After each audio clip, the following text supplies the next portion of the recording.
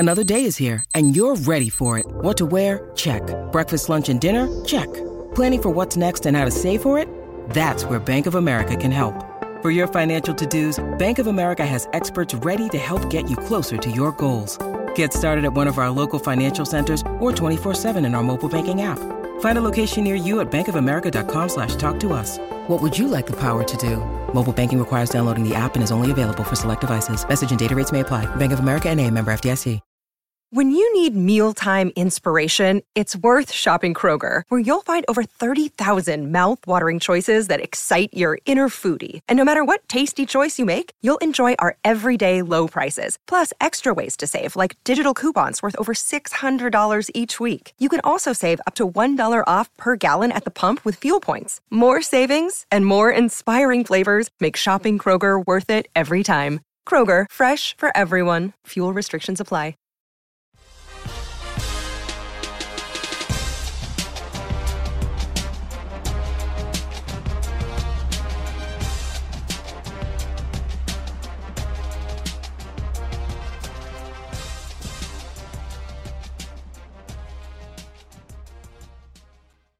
Welcome in to another episode of the Destination Devy College Football Podcast. I am your host, Paul.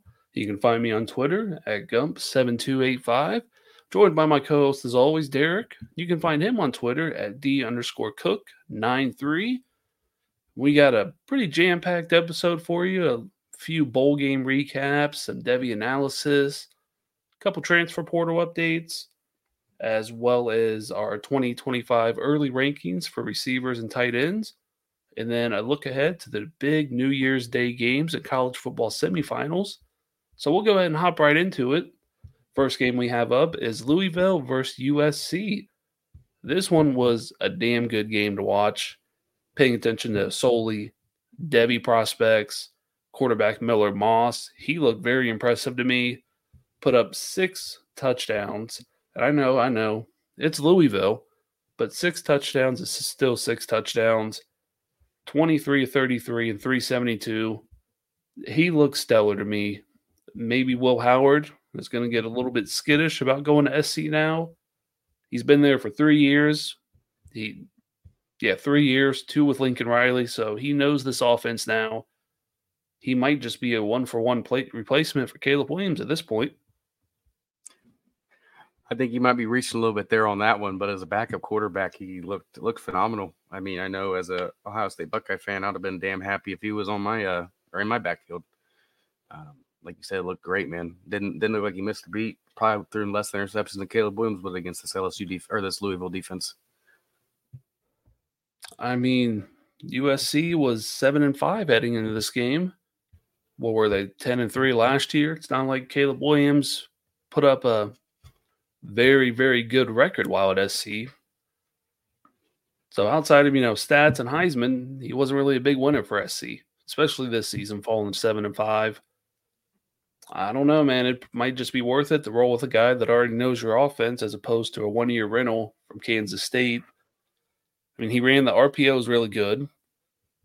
Really, the only complaint I had about him was his throws around the line of scrimmage were fairly inaccurate, were off at times, and that's a big part of SC's offense are the screens, the short throws, the slants, the ins, outs. Yeah, but he can push the ball downfield. He's got really good touch on the ball and a strong arm. Zachariah Branch, man, I was hoping for a Marvin Harrison Jr.-esque type of bowl game out of him, a little bit of a coming out party, but that did not happen at all. He just couldn't find any space on offense when he did get the ball. He looked good in the return game as usual, but he just couldn't do anything on offense with the ball in his hands. He did drop a touchdown pass that he probably should have caught, but outside of that, it was just not a good game for him. Still high on Zachariah Branch, though? Absolutely. I don't know if they're going to be able to use him to the best of his abilities going forward. Kind of going to get lost in the sauce, for lack of better words. Not be a focal point of the offense necessarily. Yeah, unfortunately, Mekhi Lemon, another true freshman for them, he looked really good. A better route runner than I anticipated. He's very, very fast, has great yak ability. he might be ahead of Zachariah Branch in the pecking order next year. Very well And of could course, be. Deuce Robinson is now a full-time wide receiver. I don't know. They're both deep threats. Zachariah Branch could be, but they don't use him in that sense. They use him around the line of scrimmage pretty much all the time. Yeah, which kind of leading back to what you said is not using him to his full ability. You know, like you realize, me and you obviously think that Zachariah Branch has a ceiling as high as anybody in college football. And if he's limited to those short to intermediate passes only, I mean, that takes a lot away from his game overall. I'm with you on Lemon. He had 2 catches, 1 for 40, 1 for 35. I mean, the kid's a freaking beast. And I tend to agree with you. Just looking at this game, he might be ahead of Zachariah Branch next year. And not really a whole lot to say off of what you said. You know, Branch looked good in the return game, but non-existent for the most part on the offensive side of the ball. Yeah, Deuce Robinson's, I think, is a big one, though. I love me some Deuce. Yeah, he did drop an easy one, but he did have the long 44-yarder, I think, for a touchdown. I can't wait to see how he progresses because he did come in as a tight end, and they quickly converted him to wide receiver. So it'll be fun to watch how he develops at that position over the offseason. And then for the Louisville side, it's Louisville. Nothing to really talk about as far as Debbie on that side. So we'll go ahead and move on to Texas A&M and Oklahoma State. Ollie Gordon did what he's done all year, 100-plus yards, reached the end zone. Oklahoma State walked away with this one, 31-23. And same thing with Zachariah Branch. As for Ruben Owens, I was hoping he would have a pretty big game. He did not. He only had 7 for 26 on the ground. So that stunk. I was really, really hoping to see something out of him. He did have a 100-yard game during the season. But with this being the bowl game, a lot of missing players, opt-outs such as that, I was really hoping these freshmen would shine a little bit brighter in these first couple of games. Yeah, since they get a, heightened opportunity, we do like to see some of these younger Debbie guys, kind of blow up. That's when we see them blow up, is in these bowl games, kind of come out of nowhere or finally get some love. I'm with you. As highly touted as Owens was, I'm still a fan of him, but for the most part, by and large, this season didn't have a great year. Hopefully he'll have a bigger role next year. I think he has to, and then obviously we're Jimbo Fisher haters, and with him being gone, I think that just leads the way for, past success for a lot of these guys. Evan Stewart's gone also, so somebody's going to have to step up on that side. But getting back to Ollie Gordon, I mean, like you said, wash, rinse, repeat, 100-plus yards, touchdown on the ground. I mean, the kid's a beast. That he is. I know a lot of people in the Debbie world that aren't too big on him, but I love Ollie Gordon. I think he's going to be a good NFL back if things continue to pan out in his college career like they had this season. He still has another good season next year. I mean, we're both high on him. He's in both of our top 525 running back class. So we'll move on to the Battle of the States, NC State and Kansas State. On the NC State side, Kevin Concepcion did what he's done week in and week out, 70-plus yards, 70 receptions, filled in at running back, 3 carries for 23 yards. Unfortunately, did not reach the end zone, but he was heavily involved with 10 overall touches and over, 95 scrimmage yards. So all in all, a very solid day for him. And the crown jewel of this game that I was pretty much solely watching it for, Avery Johnson, true freshman for Kansas State, getting his first start of the year. And man, was I impressed with him. I loved him before this game, and I'm even higher on him now. Just getting to see him for a full game, deal with it from start to finish. Everyone knows he's an excellent athlete. He's a true dual threat. He can run around, make plays, do a lot with his legs on the ground. But he looked really comfortable in the pocket. He seemed like he knew where the pressure was coming from on almost every play. He could feel the pressure. He really extends each and every play to its fullest without making a mistake for the most part. A few plays he ran to the sideline and just stood there until a defender got close and then chucked it out of bounds if no one was there. Yeah, you can tell that he was coached up and prepared for this game really well. Oh, yeah, absolutely. Thankfully, with Will Howard leaving fairly early on in the draft practice season, Avery Johnson got lots and lots of reps to get him ready for this one. I love him, man. He's probably a top 5 26 quarterback for me at this point. He has a big arm, so you're going to likely see a lot of overthrows for him next year until he can rein that in and do better with his accuracy. But he just has things you can't teach. The athleticism, feeling the pressure. He's going to be good for Kansas State, man. I am extremely excited for their future. Yeah, it seems like Kansas State gets lucky once every 6 or 7 years with a really good quarterback. Like you said, it seems like the NFL is leading that way of rushing ability with huge arms. So he fits right into that code for what the NFL is looking for. Next year, I hope he builds off the top of this game, gets his completion percentage a little bit up. But if he continues to do what he did against NC State, touchdowns, not turning the ball over, and still being a threat on the ground, he's going to be a problem. Yeah, and the really nice thing about this game, for him at least, is I can't remember his name off the top of my head. I don't have it pulled up now, but another true freshman wide receiver was pretty much his main guy for the game. So a lot of reps with him throughout the season, as well as in the bowl game. So he does have a weapon coming into next year that he's going to be very, very familiar with. And now on to another highly anticipated game for us, Arizona and Oklahoma. A pretty good plethora of Devy prospects in this one. Jonah Coleman, possibly a 24 running back, most likely 25. Didn't have the biggest game, 20 yards on the ground. But the stars of the show for Arizona were quarterback Noah Fafita. He looked excellent, chucking it around, getting it to Tedoroa McMillan and Jacob Cowing. Now, Jacob Cowing is, I think he's a 4th, maybe a 5th-year guy. So he will be in 25 or 24 for this upcoming draft. And I think he's going to be a sneaky name to keep your eye on. We've heard about him for a couple years at a lower level school, transferring up to Oklahoma, and he's played very well over the last year or so. He's going to be someone we look up on during the NFL draft, like, oh, yeah, I remember that name. Completely forgot about him. He's a special teams player as well, so I think he's going to find a spot on an NFL roster, and we're all going to be kicking ourselves for not getting a few shares of him. Yeah, and he's been a hot name over the last several weeks. Finally kind of putting it together on the stat sheet, putting in good work, getting recognized. He said Fafita had a big game. Of his 354 passing yards, 312 of them went to those two guys you mentioned. I mean, they were just doing the damn thing the whole game, man. 160 for Tedoroa McMillan and 152 for Jacob Cowing with 2 touchdowns. I mean, he's hot at the right time. And spoiler, Tedoroa McMillan is my 2025 wide receiver 1 at this point in time. He's just a beast, man.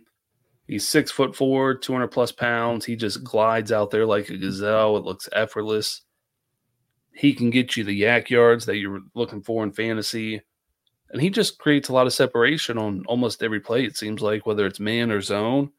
Especially versus zone, he just dominates. He always finds that soft area. He gets there quick, makes himself available. Of course, being 6'4", he has a large catch radius, so that always helps. But I'm absolutely in love with him as a prospect. He's in my top 5, but I won't tell you until later where he's at. But I agree with everything you said about him. 6'4", 6'5", big catch radius, and just does everything at an extremely high level. And then on to the star of the game that we were hoping for, Jackson Arnold, true freshman quarterback at Oklahoma. Man, is he a gunslinger. He can probably make about every throw in the book, and he knows it, and he's not afraid to let it rip. His game was like a tornado, all over the place, up and down. He had a pick early in the game. He had a pick late in the game, as well as the end of the third quarter. But the second quarter, he really figured it out and got things together. He's a true dual threat. He's not afraid to run, put his head down. He is going to be very, very good if he can avoid the Spencer Rattler-itis, just making dumb decisions and turnovers. Yeah, I feel like that's the one big knock on about any guy we call a true gunslinger is they feel like they can make any throw, and sometimes they pay for it. They make decisions that you would hope they don't make. Like you said, 3 interceptions. I mean, he got the yards and did pretty much everything else well. It's just I feel like his biggest knock is going to be that decision making until he realizes, hey, I need to be smart about this and take what the defense gives me instead of trying to force the ball somewhere. I mean, granted, one of them was not his fault, but the other two definitely were. He had the one early in the first. He threw a pick six, like the second to last play of the fourth quarter. Then or third quarter. Then he threw another pick to start the fourth. So that allowed Arizona to get back in the game, and they ended up winning this one 38-24. So a big bold victory for Arizona, building on that next year. Jed Fish has got something special building out there. I believe they're going to the Big 12 next year, and they just might be one of the top three favorites I have to win that conference. I would agree with you. I mean, if they're going to the Big 12 and with the Big 12 losing next year, I could see it absolutely. I think top three is easy. And we'll move on to Clemson and Kentucky. This was a pretty good game that I was not expecting. Clemson came back late to seal the deal, 38-35. Cade Klubnik, typical game we're used to seeing from him, 264 pass yards, a pick, 40-plus attempts. He had 15 carries, but with the sacks, he netted negative yardage, unfortunately. But Phil Maffa, 4 touchdowns on the ground, 4, including the game winner. He had himself a day. And yeah, you run the ball 11 times, you get 4 touchdowns. Every 3 times you touch the ball, you get a touchdown. I mean, that's a fucking day, man. I mean, he had a day. Absolutely crazy.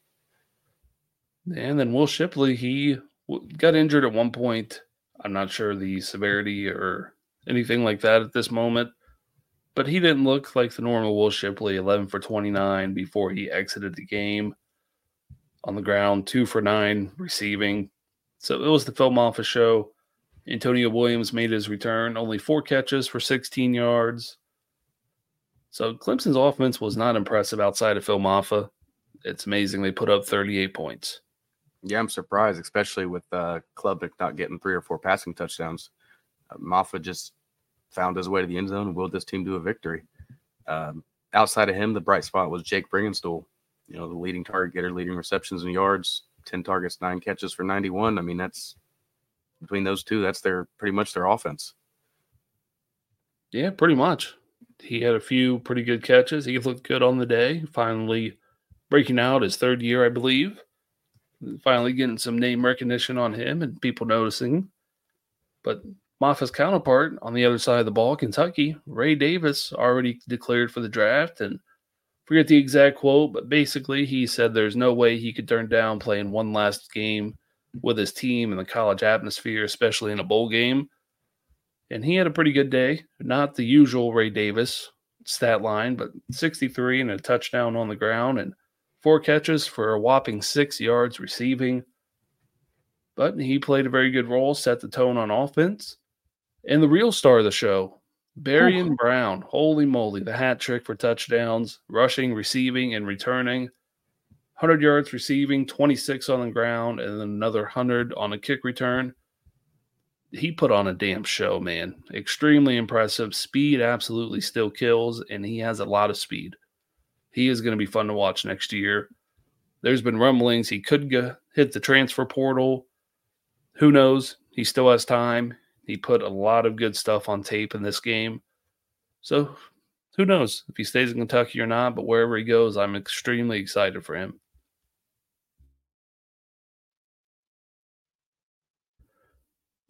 Pierce Derrick is experiencing some technical difficulties on the other end. Absolutely. I got in trouble for what I've been saying. I got smack on the wrist. They banned me for 5 seconds. I don't know where you ended off with Baron Browning, but the guy scored 18 points in the bowl game. I mean, just a fantastic overall game from him. Like you said, rushing touchdown, receiving touchdown, punt return, or kick return touchdown. I mean, just a hell of a game. And by far his best game this year. He did have 104 receiving yards early in the year, but this takes the cake. No better way for him to end the season and building up a lot of steam heading into next year. And I'll let you take this one away. Your boys, the Ohio State Buckeyes against the Missouri Tigers. Whoa, what a ball game, buddy. Well, I feel like my internet's about to go out again. Hold on.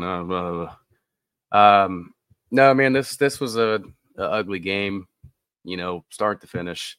We know Kyle McCord, obviously decided to transfer to Syracuse. Best of luck to him. I was hoping for some better things this game, my brother. You and I have been decent Devin Brown fans, I'd say. Kind of wanted him to be the starter over McCord at the beginning of the season. Unfortunately, got hurt in the first quarter. I don't know exactly the full extent, but he hurt his left ankle, and the way he was hobbling, I knew when it happened he wasn't coming back. And Lincoln Kindholes, who I also love him as well. True freshman coming in. He obviously didn't get the work that Devin Brown did leading up to this game.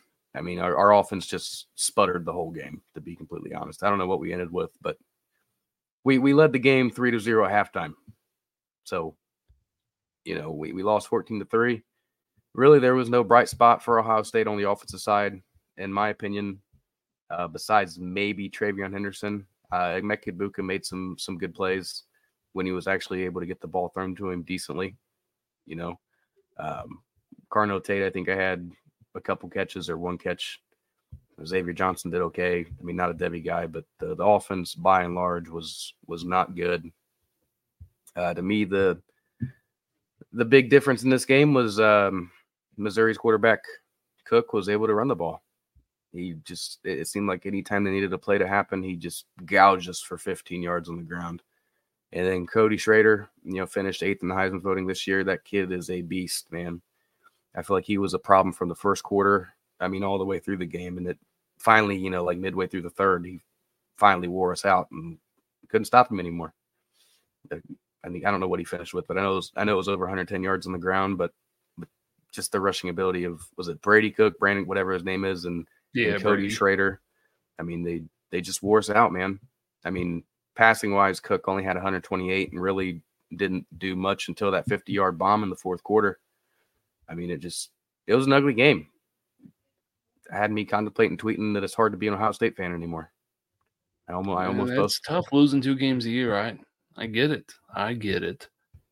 I will say, though, I kind of anticipated us losing this game. Marvin Harrison sitting out and then losing our starting quarterback. I figured it would be a battle, but I did anticipate us only scoring 3 points. If our defense holds a team to 14 points, we should be able to win the damn game. So it is a little bit disheartening. Yeah, Missouri ran the ball 53 times. Yeah. That is absolutely nuts. Luther Burden didn't really show up. He had the touchdown to seal the deal in the fourth quarter, and then that was the good old LeBron celebration against his Buckeyes. I love that part of it. Absolutely loved it. He must have been dinged up or something the announcers were talking about. He was basically a decoy all game, and it worked. He was lined up in the backfield and then flexed out, motion across the formation a lot of the times, and it definitely opened up some running holes for Cody Schrader. He did finish with 128 on the ground, 3 more yards than his nation-leading average of 125 a game. Like you said, he really didn't get going until the mid-third into the fourth quarter, but it was steady Eddie. Yeah. 3-4 yards of carry in the first half. He just didn't hit that big one. But he averaged 4.5 yards a carry. He really didn't get going until third quarter. But like you said, steady Eddie. I mean, he ran the ball 30 times. Yeah, 29 with a long of only 11. They just stuck to it, man. They wore us out. He had 5 catches in the first quarter, then had 1 the rest of the game. All those 5 catches, I think, came from Devin Brown, to be honest. Yeah, I think 3 or 4 did, at least. But, I mean, when Kindholz got in, Ryan Day just said, no, we're not going to throw the ball. We're going to run it, and run it some more.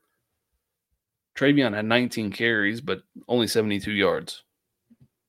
So he had a couple of decent runs. He had a long of 20. I think he had 1 or 2 of 10 or more as well. But he was bottled up for the most part. Xavier Johnson really got things rolling, opened up some holes.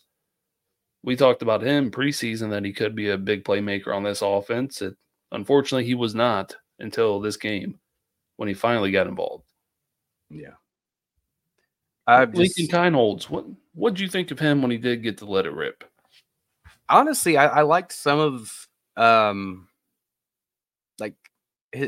of like we mentioned earlier, like when he was able to actually, throw the ball, though, more than 10 yards down the field, he made some decent throws. For a true freshman, I thought they were okay, but this offensive line just did not block for crap this game. I don't know what the deal. I know that our right guard ended up playing center for us this game, so I don't know what the whole reasoning for that was. I didn't catch that. But it was like anytime he was under duress, I know he threw the ball away a ton, and he made some really bad off-platform, off the back foot throws as well, while having the defense rushing down his face. But I still like Kindholz, man. He is more athletic than I thought he was. I know that he was a two-star athlete or a two-sport athlete coming out of high school. I've seen his hooping mixtape, and the guy can windmill dunk. So kudos to him to be able to do that. But I like him. I do. He was not ready. Absolutely not ready. You could tell that he did not get the reps that he needed to even. No way in heck did they think that he was going to play this game. He didn't get the reps. He wasn't ready. No, you could tell that by the play. You could tell that by the play calling. Yeah, the play calling is absolutely. We're going to try to control the line of scrimmage, bleed the clock, and get out of here with a 10-3 victory with whatever we can put up.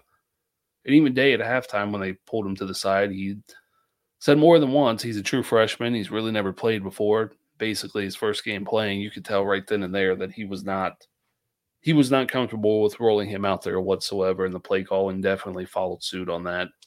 Yeah. But it's hard to win.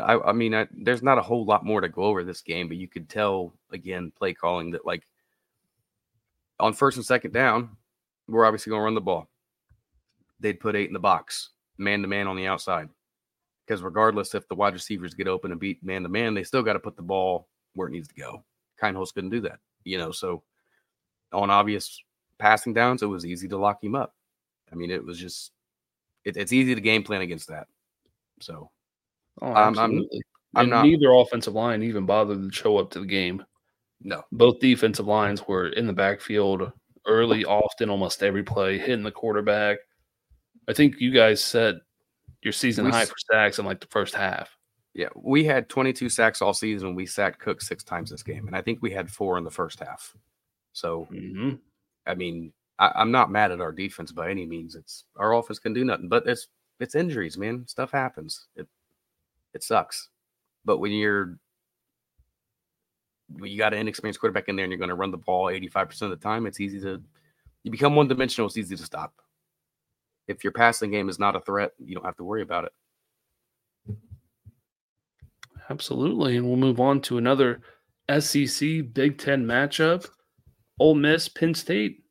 Ole Miss took this one 38-25, to much surprise of most of the betting community. I know I laid down a few last-minute bets on this one. All Ole Miss covering the spread, money line. So I was very happy they made me a little bit of change today. And early in the game, it wasn't looking so good the first half of the first quarter. Jackson Dart got dinged up on the very first play from scrimmage for him. Nicholas Singleton looked like he couldn't be tackled on the very first drive. And then Katron Allen looked pretty good. But it pretty much stopped there. They both had 10 carries for Katron for 51, 8 for 50 for Singleton. Singleton busted out in the passing game with 4 for 86 and a touchdown. The ground game was working. That offensive line was bullying Ole Miss, opening up easy holes for the running backs, and then it just stopped.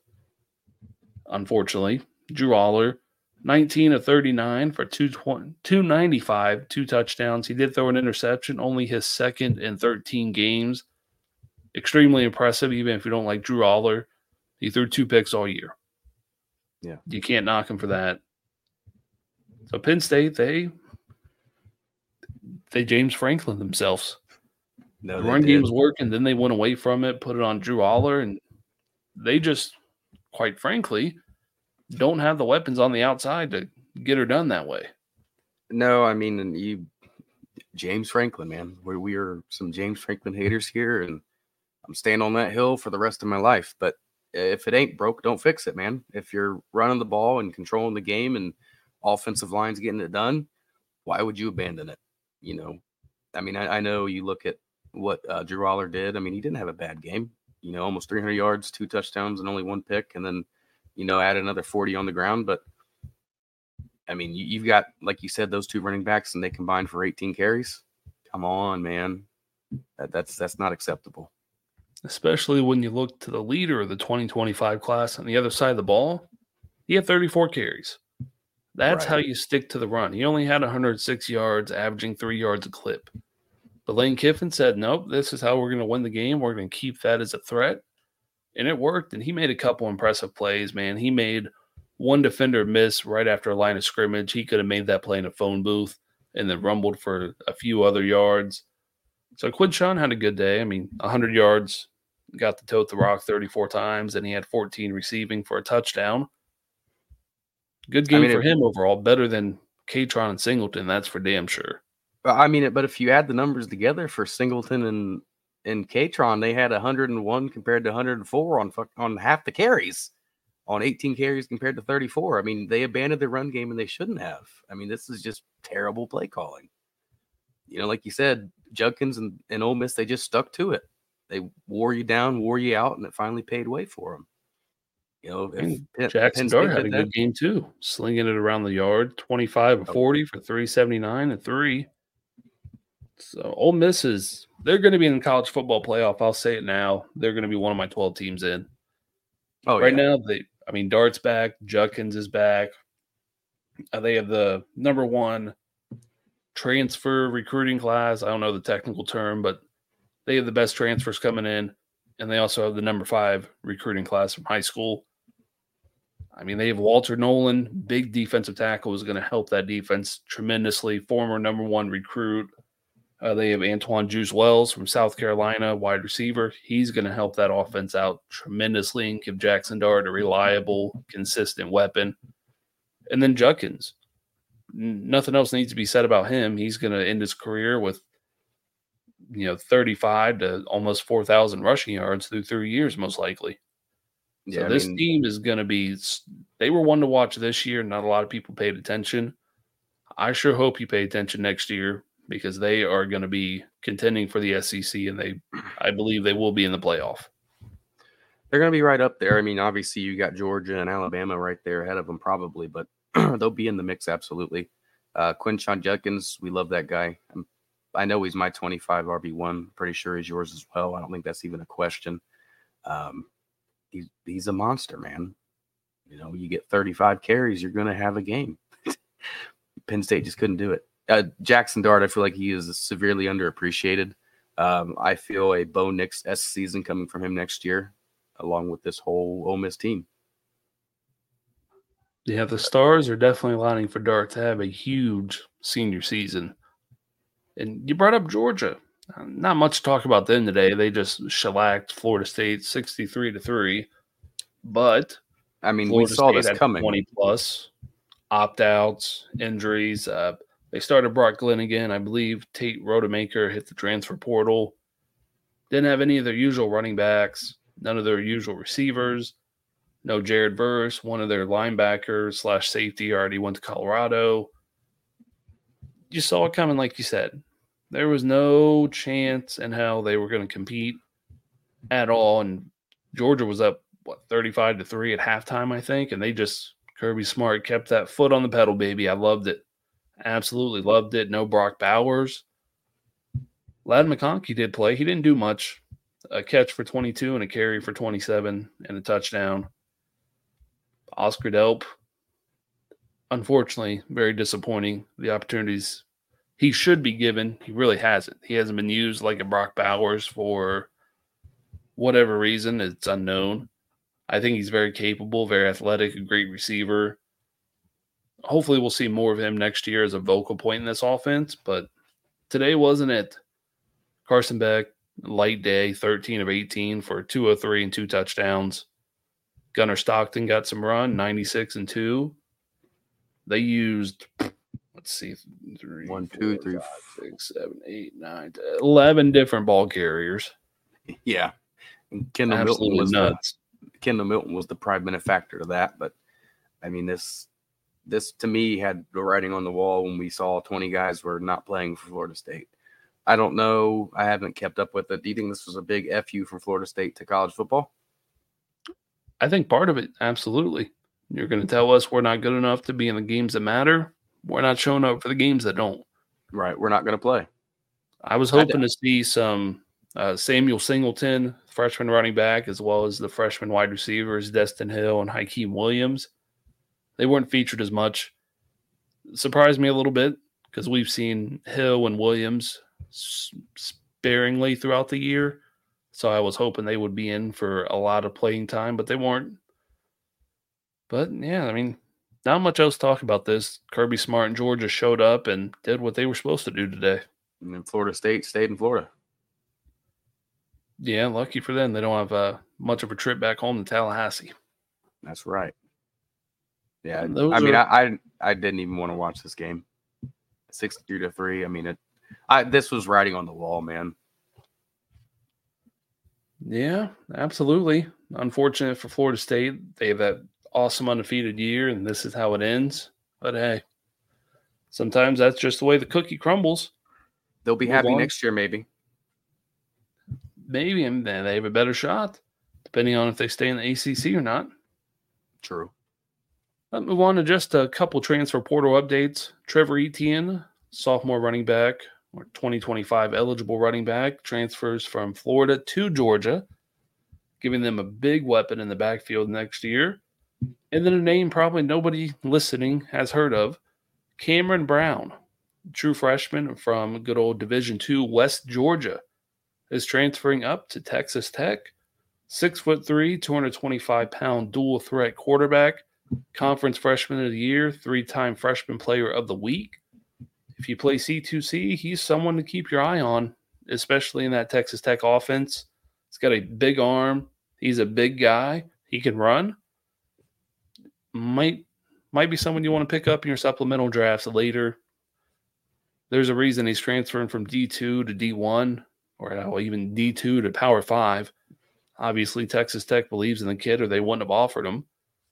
So that's going to be something to keep a lookout for C2C. And then former Debbie Darling, Michael Trigg of USC and Ole Miss, the tight end, has entered the portal once again. You can probably cut him on all your Debbie rosters. I don't think he's going to be anything. He's had his opportunity plenty and has done nothing with it. Yeah, might be worth C2C, but Debbie, yeah, to me, he's nothing. And then Will Howard. I know a lot of us expected him to commit to SC a week or so ago, but supposedly he's still considering SC, the Ohio State Buckeyes, and the NFL. I mean, I don't see him going to the NFL.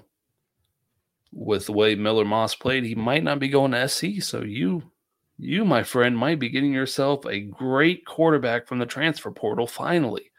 Nope, after I want the performance of Brown and Keinholz. I want Air Noland. That's all I want.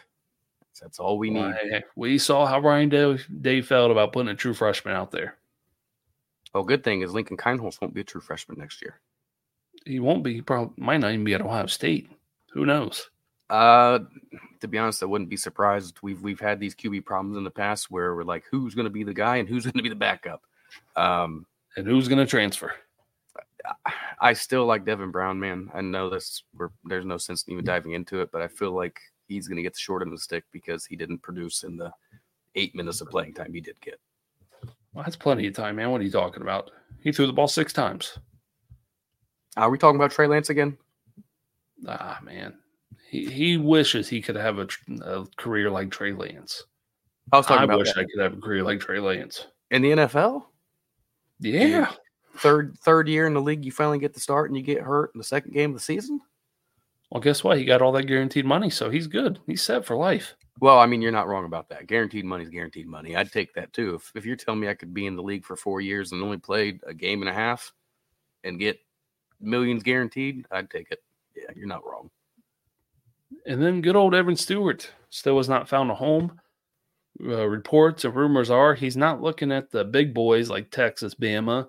He's looking at technically like a couple tiers down, like Ole Miss, Oregon, Florida State types of schools. But also out there in the rumor mill, he's a little bit of a diva.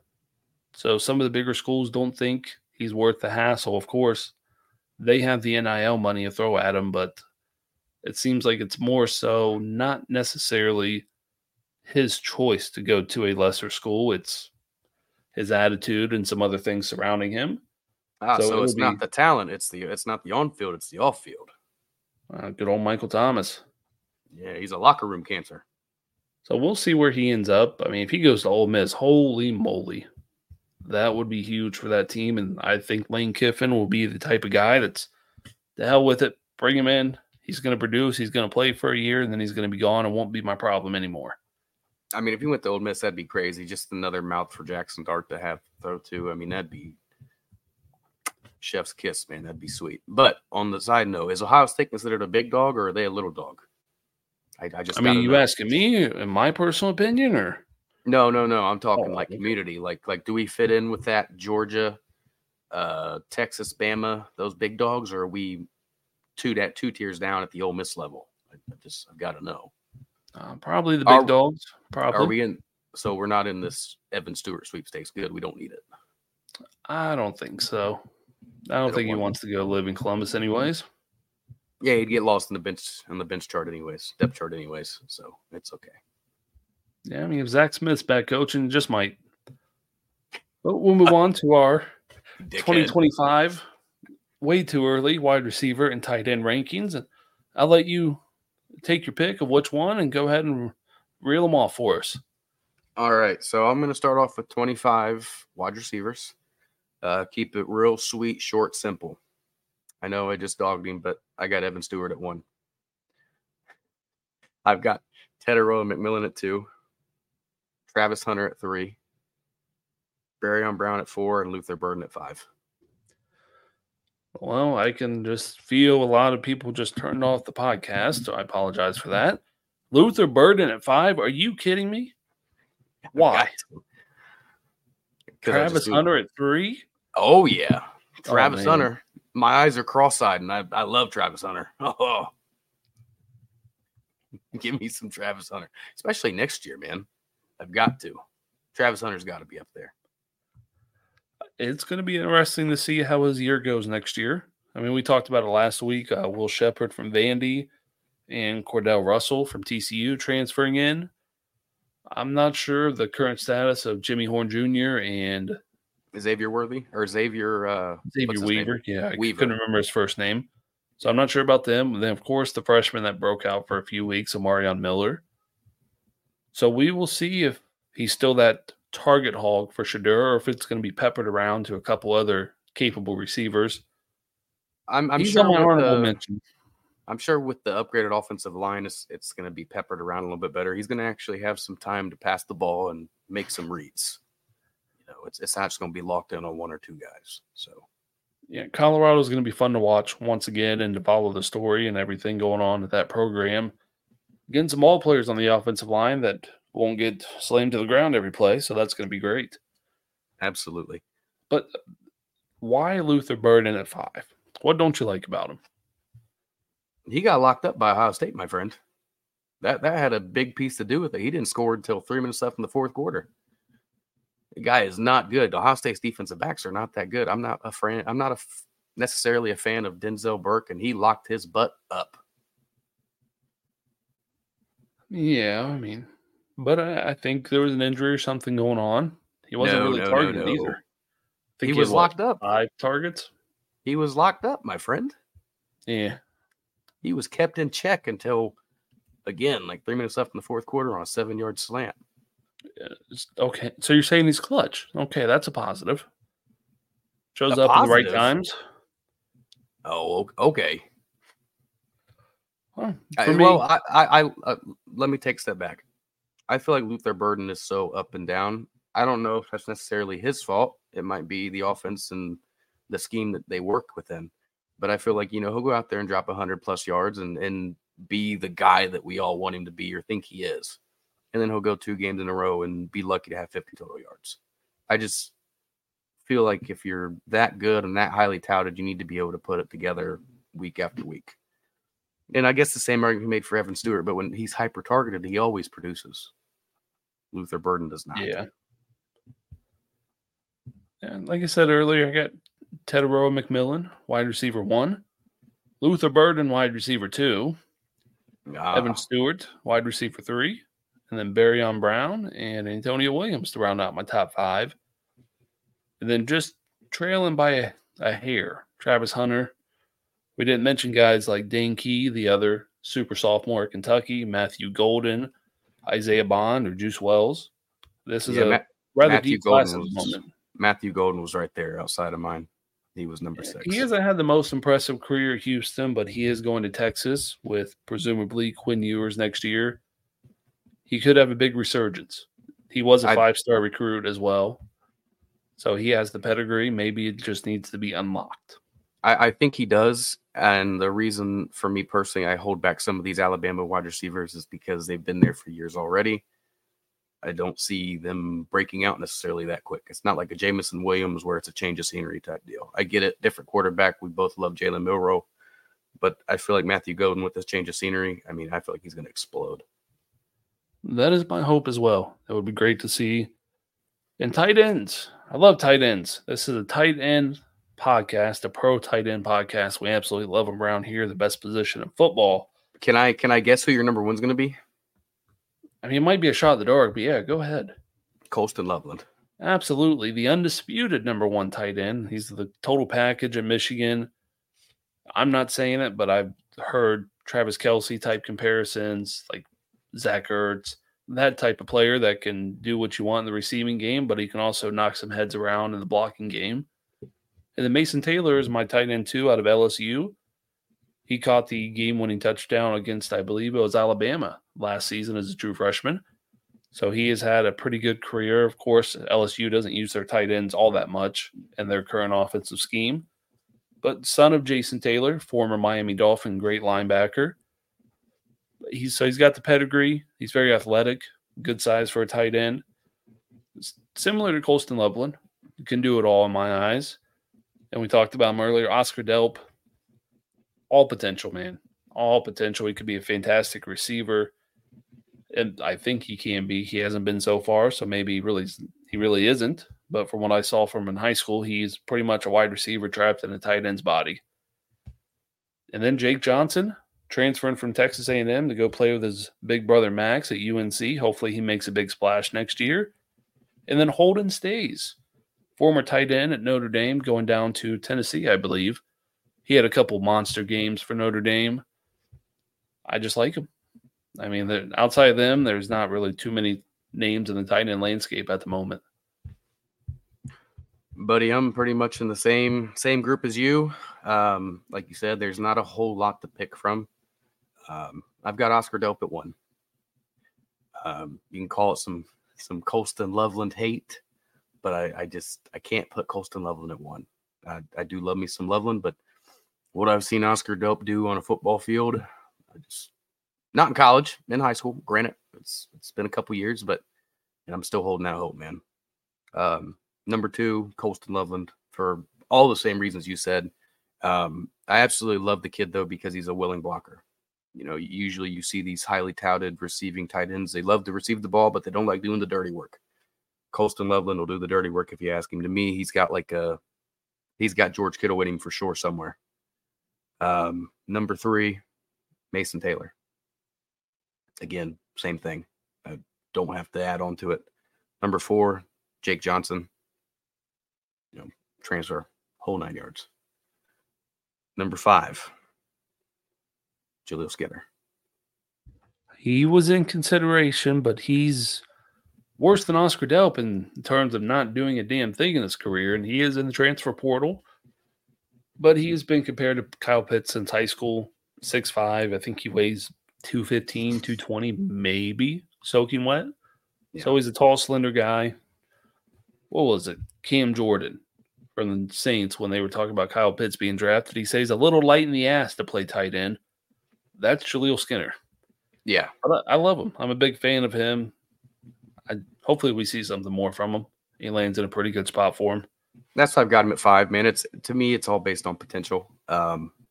If we're based off of what I've done, this list would be totally different. Oscar Delp would not be 1. Jaleel Skinner would not be number 5. This is all potential. Yeah, I don't even think we'd be able to make a top 5 with what have you done for me. Yeah. No, absolutely. We'd probably have to throw G. Scott in there or something. Oh, good Lord, please don't. He gives me nightmares, man. I absolutely loved him coming into OSU. I did too when he was a wide receiver.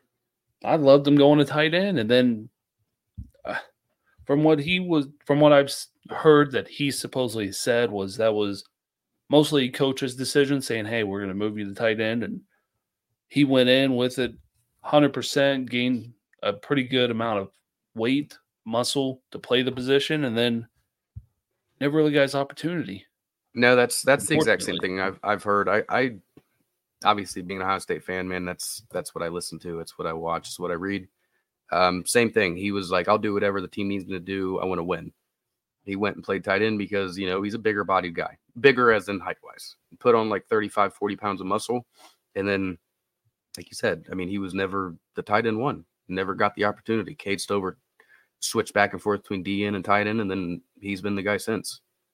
I mean, it sucks. I mean, I love me some Cade Stover too. I feel like he's a sleeper pick at tight end anyways, but I loved me some G. Scott coming in. It's one of those, like, I feel like it's similar to like what Justin Hilliard was, but defensively. Super highly touted 5-star coming in. She was supposed to take the college world by storm and never did. So yeah, I'm now thankful he did not go to Michigan. You love Justin Hilliard coming in just as much as I did, and then just never. Oh, he was a beast out of Cincinnati, man. He was amazing in high school. Just never took off. Nothing. I mean, to be fair, he did get riddled with injuries, but he was supposed to be the best thing since sliced bread, man, and it never took off. Yeah, unfortunately not. But we will jump in to a little bit of a preview of the New Year's Day games on Monday. First up, you got a little bit of a 1-hour coffee break from noon to 1 before the big games get started. You get Wisconsin and LSU. Who knows who's playing for LSU? Even if they have no Jaden Daniels, Malik Neighbors, or Brian Thomas, they're still going to win convincingly in my mind. Right now, they're favored by 10. No matter who's on the field for LSU, they're going to cover. It's Wisconsin. Yeah, to me, this matchup made no sense at all, period. LSU to me is really they're a top 10 team. I know they're not ranked top 10, but when they're clicking on all cylinders, they can beat anybody. Wisconsin, they're clicking on all cylinders. They'd be lucky to beat Penn State. Yeah, Braylon Allen probably won't play. I haven't heard anything, so who knows about that. If they don't want Braylon Allen, they have nothing. No, absolutely. I don't like any of their quarterbacks, except for Evers, but he's, QB5 at this point now? Yeah, might as well be. On their depth chart, I mean, obviously that's a joke, but again, this game I think is a joke. It makes no sense. This is LSU all day, every day. I don't care who's playing. We'll get into the lesser game of the 1 o'clock window. Iowa and Tennessee. I think Tennessee's going to dog walk them. Iowa's just not good on offense. No, Eric Hall is still their leading receiver at a whopping 299 yards, and he hasn't played since like week 4, week 5, something in that range. Joe Milton's not playing for Tennessee. He opted out. He is going to the Senior Bowl and NFL draft, so great for him. So we get to see our boy, Nico Amalamaleiva, be the starter and go out there and show us what he's got. I am extremely excited. My eyes will be glued to this game for the most part when Tennessee's on offense. Yeah, I'm with you, man. To be honest, Nico Amalamaleiva, I think this will be a great test for him early on in his career. Iowa's defense is pretty good, but like you said, their offense, I mean, they're not going to score 10 points. Tennessee all day. I'm excited to see what Nico and this Tennessee offense does against a decent Iowa defense. Iowa on offense, I'm changing. I'm doing anything but watching this game. Yeah, I'll have to cover my eyes when they're out there. That's not going to be pretty. I mean, right now, Tennessee's favored by 6, according to ESPN Bet, and the over-under is 35.5. So, I think it's going to be like 21-3. I'm hoping Tennessee explodes, and Nico just absolutely goes out there and does what Joe Milton did last year in the bowl game, just puts on a hell of a show and impresses everyone. He is my quarterback 3 in the 26th class currently. Who's your top 2? Top 2, Jackson Arnold. And I can't quit him, man. Dante Moore. That's who I figured. I can't put Arch up there. Jaden Rashada is quarterback 4. He played decently for Arizona State before being injured. Aiden Childs. I just want to – he's number 5. Yeah. He could easily be higher because I love Aiden Childs. You know that. He's looked damn good when he did play, but we'll see how he does in Michigan State. He's one of them guys, and maybe it's a little bit of a cop-out, but like I feel like he's got a super low floor, but he's probably got the highest ceiling amongst any of these guys. Screw it. I'll update my rankings now. I got Aiden Childs at QB2. Knock Dante Moore to quarterback 4. There you go. I was hoping that was it. I wouldn't surprise with the Dante Moore take because I still believe in Dante Moore as well. I think he's the most talented quarterback, has the most potential, but he does need to develop. Yeah, we won't see him more than likely until 2025 season. Yeah, his third year. Mm-hmm. I'm with you. I think Dante Moore has the highest and cleanest ceiling. You know, he to me looks like a guy that could easily be the best of any of these guys in pro football. Yeah, and then we have another true freshman I'm hoping we see, Cameron Seldon, converted from wide receiver to running back this year. Jalen Wright has declared for the draft for Tennessee. I'm, again, not sure if he is playing or if he's not playing. Hopefully for Cam Seldon, he's not. We get to see a lot of him and Nico together. That would be fun. See some Nathan Leacock out there, wide receiver. See the freshman trio together. See what they'll be cooking with for the next couple of years, yeah. It's going to be fun to watch their offense. I cannot wait. And then this game, I think, is going to shock people. Liberty and Oregon. Liberty is undefeated. They have a fantastic quarterback, Caden Salter, who was originally at Tennessee. Now he is at Liberty. 31 touchdowns, 5 picks, 2,700 pass yards. Monster season for the – I believe he's technically a sophomore out of Cedar Hill, Texas. He also has 12 rushing touchdowns on the year. He's going to have fun against that Oregon defense. I don't believe Bo Nix is playing. It's not likely Troy Franklin is playing, and I don't think Bucky Irvin will play. As you know, they're all 3 going to the draft. They've already declared. Well, Bo Nix was kicked out of college finally, but the other 2 declared. Bo Nix was kicked out of college. Yeah, I'm just looking at the lines for this game, and Oregon at 17, I feel like is a lot without, and I'm with you on those 3 guys. Obviously, Bo's not playing. Bucky and Troy, I think, don't play. I think Liberty shocks the world and wins this one, man. Yeah, that's about where I'm at. As I said, 17, that's a lot. If Oregon does win, I think it's close. I'm with you. I think Liberty, man. I think, again, like, you know, this is the Appalachian State Michigan game all over again. Oh, no chance in winning, but Liberty pulls it off. We're going to turn it off.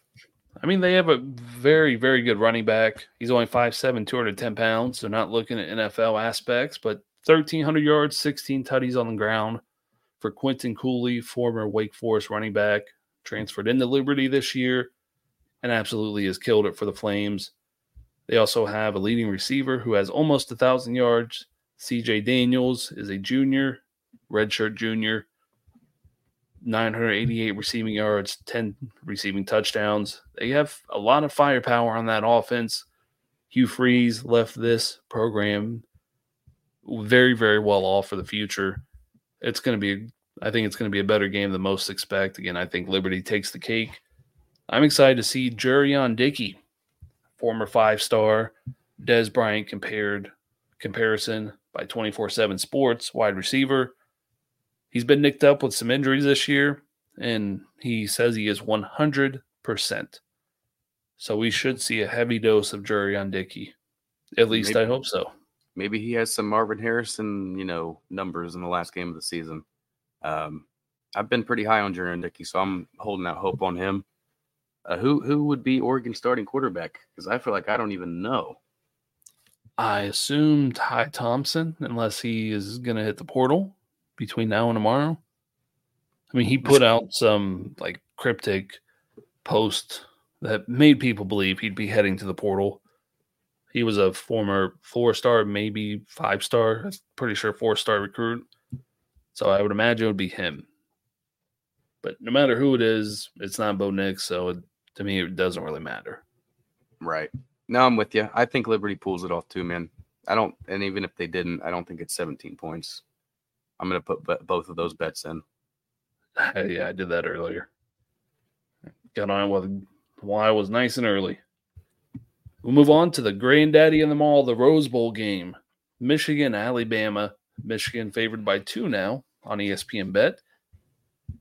This is going to be a slobber knocker, man. It's going to be a defensive slugfest. It's going to be a classic Michigan-Alabama type of football game. Of course, Michigan's going to win, obviously. I can't say they're not. But it's going to be a tight, close game. Each and every quarter, each and every play is going to matter. It's going to be a game of inches, like that good old saying. But Michigan, I believe they're going to take it, maybe by 3, 7. I don't think it's going to be double digits either way. It's going to be a game in the 20s, maybe the high teens. But I'm going to pull the old on this one. I'm going to pull the old Pat McAfee on you. Oh no! See, that's what you get. Now you're frozen and your internet's messing up. It's just what you get for running your mouth now, buddy. Nope, still not with me. Oh, no.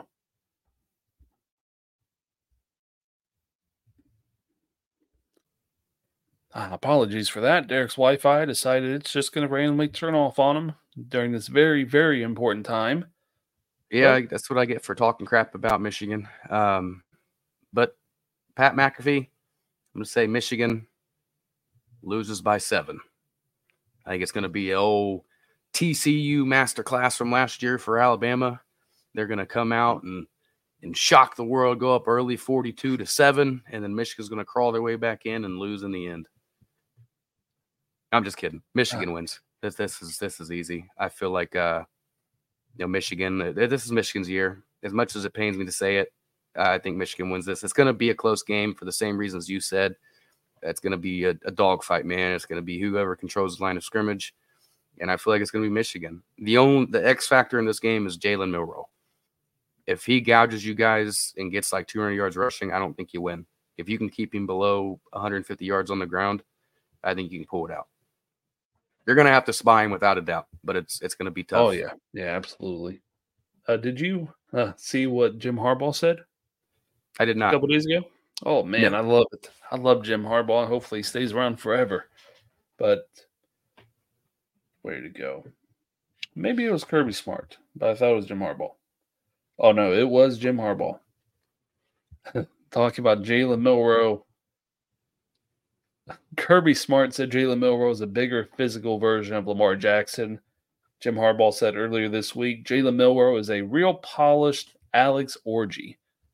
Now, you know who he is, but a lot of people may not. Alex Orgy is the backup quarterback at Michigan, physical specimen. Orgy in the end zone.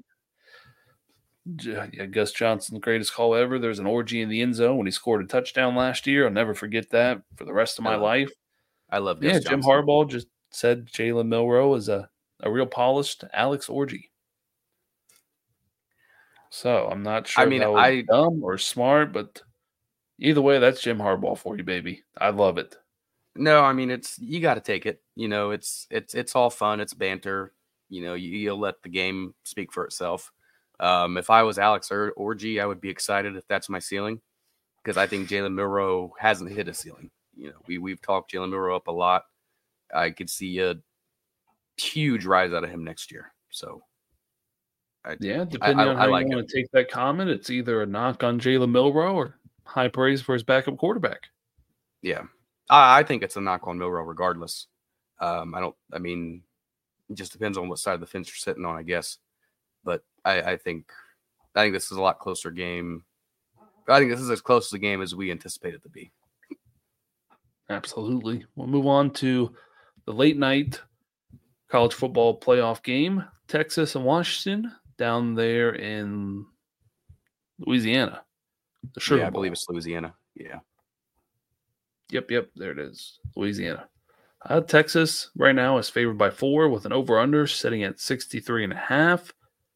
No way they hit the over on 63.5. I think Texas's defense is just too good for that. Of course, no Jonathan Brooks tearing his ACL, but they do have Cedric Baxter and Jadon Blue in the backfield for Texas. Xavier Worthy should be a little bit more healthier with all the time in between the last game.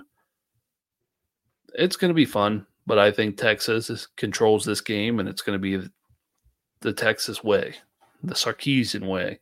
I don't think Washington's going to be able to crack that defensive code. We've seen Washington win a multitude of different ways, lots of points, little points, sloppy games. So I'm not counting out Washington because they can win a game any which way you can think of so far this season. I just think Texas is that damn good. I have Texas, and I have Texas by more than 4. I think 63.5, like you said, is a lot. The only way I see that being broken is if Washington wins this game. I don't see that happening, and the only way Washington does that is if they establish a running game. What's his name? Is it Dylan Johnson? Is that his name? I think he's going to have to go all for Washington to have a game. You know, they've got the 3-headed monster wide receiver, Roma Dunze, Jalen Polk. Is it McMillan? Is it a McMillan too? Yeah, Jalen McMillan. He is back and fully healthy. He's going to make a difference. They're all going to have – I mean, Washington's going to have to play a perfect game to have a chance to beat Texas. Texas could play sloppy and still win this game. I've got Texas. All right. For all the so we have it Texas, Michigan, or are we still – which, of course, we'll talk about this again next week. But we still thinking Michigan is the winner on your side? Yeah. Yeah, I think that Michigan's toughest game is this week. If Michigan can beat – I mean, it's kind of the same thing. Like, I got to throw Ohio State in there. But when they won it in 2014, they played Bama, who was number 1. Ohio State was 4. When Ohio State beat Bama, it was like, I don't care if we play Florida State or Oregon. We've got it if we beat Bama. Yeah. I feel the same way with with Michigan. Bama, to me, is the toughest for these teams outside of Michigan. If Michigan wins, I'm not saying it's going to be a cakewalk if they play Texas or Washington, but Bama is the toughest competition for Michigan in this Final Four. It's going to be a fun New Year's Day. I cannot wait for it. 5:45 our time. It really begins with the granddaddy of the Rose Bowl. But I'm just ready for a Big Ten team to win it all again, man. I am getting sick and tired of the Big Ten slander. I saw something the other day, and it's like, the last 20 years that the SEC has won 14 championships. I'm ready for I want the SEC to crumble. Man, you're dreaming big. It's not going to happen. I know. They're not the Pac-12, bud. Smart. No, I get it. But either way, it's going to be a fun playoff. Arguably the most anticipated and competitive playoff we've ever had in this era of the 4 teams. So that'll do it for us. Give us all a follow on Twitter at Gump7285, the underscore Cook93, at Destination Devi, and at Gridiron_FS. Check out my latest Devi Buys article over on DestinationDevi.com that just dropped yesterday, Friday. Got some names in there we talked about on this show, some pretty big names. It's an early look at some 2025 buys for me. So looking at Jalen Milroe, Barian Brown, Antonio Williams. We talked about all 3 on this show, so check out the article and why I am buying them this early. And yeah, that's all we got. We'll be back next week. Some 2026 rankings, some more transfer portal talk, a recap of the games, and a preview of the good old national championship that we all can't wait to get to. So appreciate you guys tuning in, and see you again on the next one. See you. Thanks for listening.